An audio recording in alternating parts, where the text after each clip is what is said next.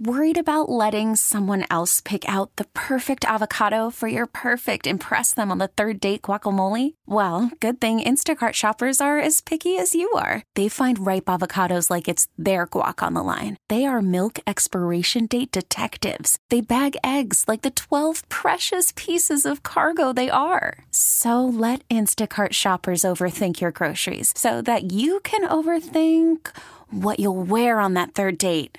Download the Instacart app to get free delivery on your first 3 orders while supplies last. Minimum $10 per order. Additional terms apply. Presented by T-Mobile, the official wireless partner of Odyssey Sports. With an awesome network and great savings, there's never been a better time to join T-Mobile. Visit your neighborhood store to make the switch today.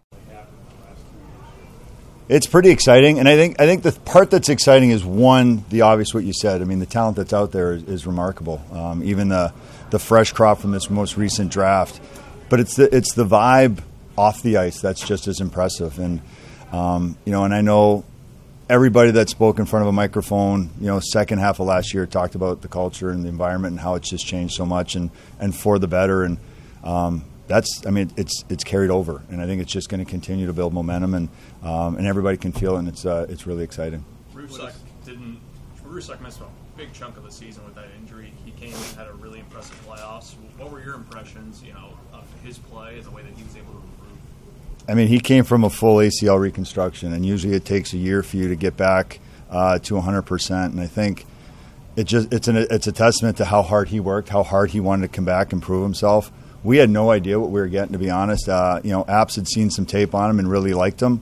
But all we could do was just prep him with video, just to do what we could with video to try and prepare him. But then when he stepped in, he made guys' jaws drop on a daily basis in practice, with his passing ability and his vision. And I think that's why he endeared himself so quickly to the guys. He fit right in, and he took any role. He played fourth line, wasn't getting a lot of responsibility because we just didn't know what we had yet, and then slowly but surely, and then even into the playoffs, he was earning power play time and some special opportunities. I know you're at the draft. Did it excite you when you saw 3 first-round centermen joining the organization? Well, when you see a team pick 3 first-round centermen, that means at least 2 of them might be going to the wing at some point in their career. But I think it's exciting. I mean, they said it. They picked the best player available, and it's unfortunate we don't get to see Matthew on the ice this week. But the other 2 have been incredibly impressive. I think Noah, his ability to move around the ice and his strength on the puck is incredible. And obviously, Kulik, I think, has just edged JJ out in the amount of oohs and ahs he's created in the stands with his scoring ability. So, to see these kids come in at 18, it's impressive. I mean, back when I did it, we didn't go on the ice. It was just an orientation. We got to see the city of Vancouver. So this is exciting for these kids. Was it back when you were a centerman and maybe had to play some wing? Is that a difficult transition? No, what wasn't for me, because I didn't become a centerman until halfway through my draft year in Ottawa. So I was a winger my entire life, and I think some of these guys have had that have that versatility in their game. Look, I mean, there's a lot of great young hockey players here, and if some of them want to make it to the National Hockey League, some of them are going to have to show some versatility at some point throughout their journey to play a different position. As far as your ego goes, just what stands out? Obviously, there's this shot.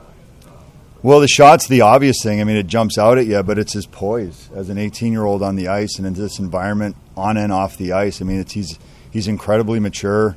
I think it's been good for him to have Rusek and Pekar around, and even Konechny. I mean, we call them the Czech Mafia. They're tight, but we're able to communicate with them a little bit. So I think he's able to enjoy this experience more because he's got guys around that he can not just speak Czech with, but also help get messages across. What was it like for you to coach JJ and Jack through those rookie seasons that they had? I mean, as a coach, it's the most fun you could ever expect, especially, being in Rochester where we're trying to develop these guys for the Buffalo Sabres. It was fun. I mean, Jack had that experience in Rochester a little bit the year before, so he was a little bit more understanding to some of the stuff that was being taught and expected of him. JJ took a while. JJ, I think, only had 3 goals through his first 20, 25 games or so. Started to understand the things that we were trying to teach him as a staff, and next thing you know, I think he ended up with maybe 4 or 5 or 6 hat tricks, to the end of the season. So he's an impressive young man. I still view him as a unicorn. I can't find anybody I've ever played with or against, even today's game, that resembles the type of player he can become. So I'm excited to see both of them play next year. One of the biggest things that you're trying to teach, because we can see here in training camp the talent that he scores some goals at training camp. So ask you the fans now, why is he going to Rochester? Yeah.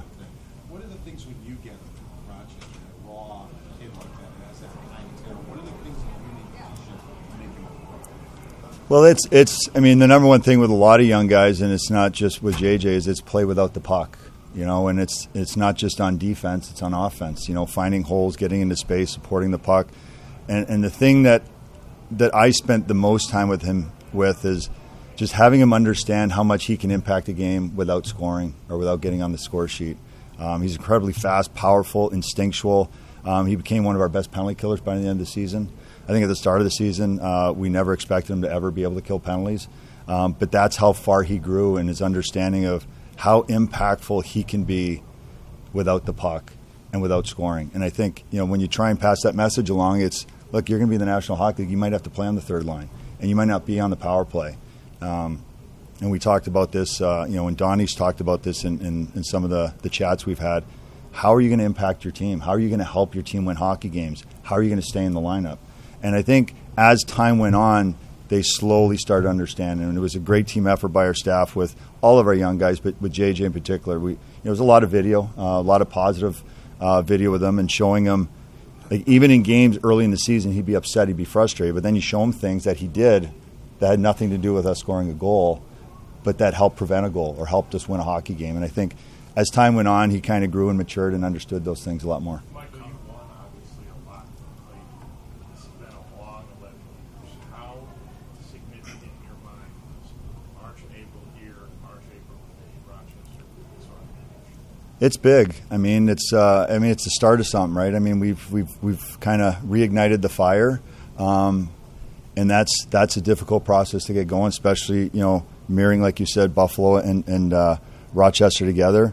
But the difficult part is maintaining it now and continuing to build upon it. And I think we've got the staff in both organizations that are committed to doing that. And obviously Jerry Fortin and his staff have done a tremendous job in continuing to stack the cupboards for us to work with. And hopefully we can just continue to grow it. How do you help the mentality on face-offs? It's 12 was last in the league. And I know there's some physical and there's skill involved, but it's a mentality. How do you help coach that mentality?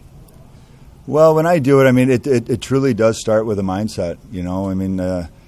You've got to help guys identify what type of face-off person they are, whether they're just a one-move person because they're strong and they can get away with it, or if you got to be a guy that's got to, get some pre-scouting work in and understand what the other guy's going to do and manipulate what he does. And it takes a lot of work. It really does. And Centerman, I know when Krebsy came down and guys came down or guys went up, they're working at it a lot. And it takes time, but you got to be committed to getting better at it. And in Rochester, we had a great group that won a lot of face-offs. At times I think we had 2 centermen in the lineup, and they were both East Coast League guys. So our numbers dropped a little bit, but for the most part, we had centermen that were just really committed and wanted to drop pucks every day and wanted input every day, and so it worked out well. How have you seen Kozak kind of continue to develop his game kind of the lower end draft pick from last year? Watching him out here, you think he went in the top 3 rounds, to be honest with you.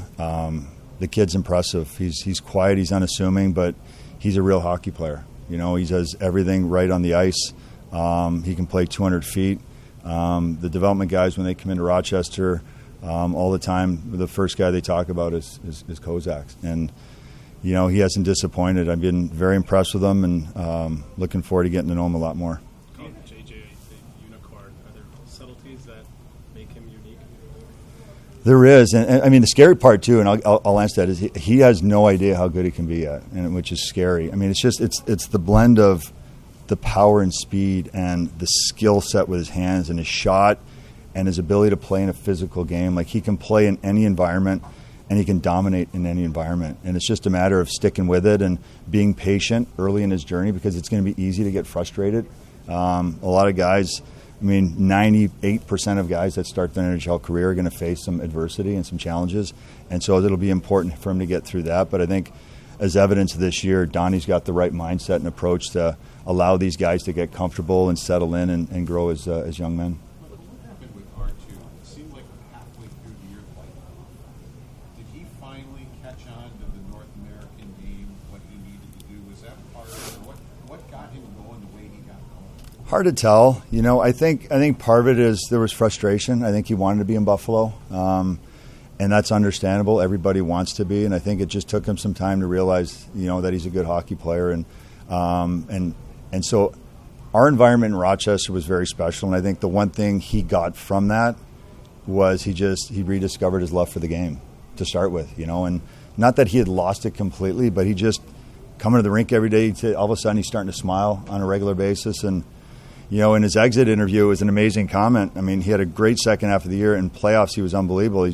He just simply said every time he touched the puck, he thought he could do anything, which is an amazing comment from a professional hockey player. So it was great to see him do that. He was a big part of our team and our culture on and off the ice, so it was great to see R2 have that success. What have you seen from the goalies this week? Been impressed. You know, I mean, you know, I obviously had seen some tape on both of them. Seamus Kodak is in Rochester quite a bit, and I'm always peeking over his shoulder at all the video he's looking at the goalies. And it was great to see them in here this week and get to know them a little bit. They're both great young men, but even, you know, the young Finn that was drafted this year has been very impressive. You know, fortunately, he's dealing with a little bit of an injury, so didn't get to see him today. But even the invites, I mean, the goaltending across the board has been really good, and which is good because there's obviously a lot of kids that can score goals. So it's good to have good goaltending.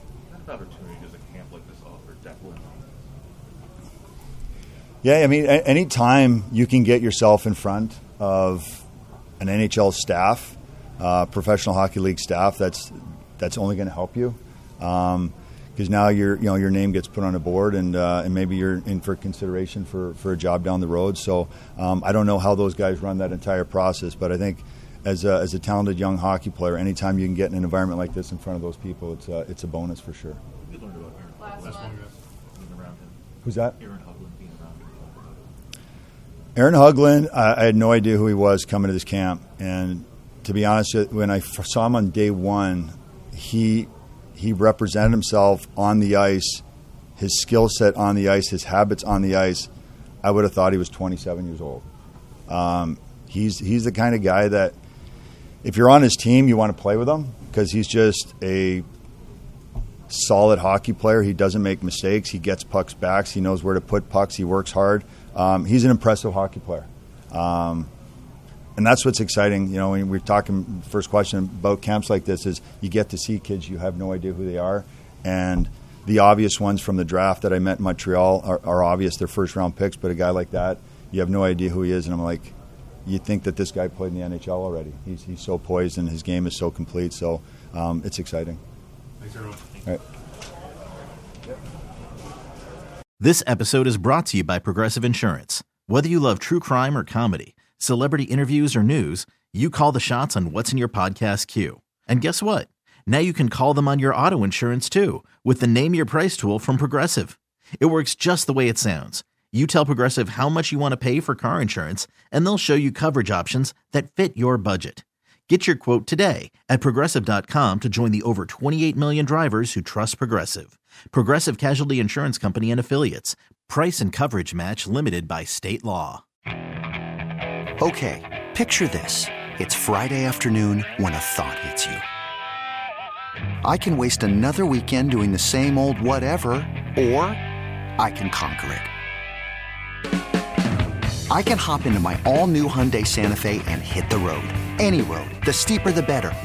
Because my all-new Santa Fe is available with H-Track all-wheel drive, so I can hit the trail without a worry in the world.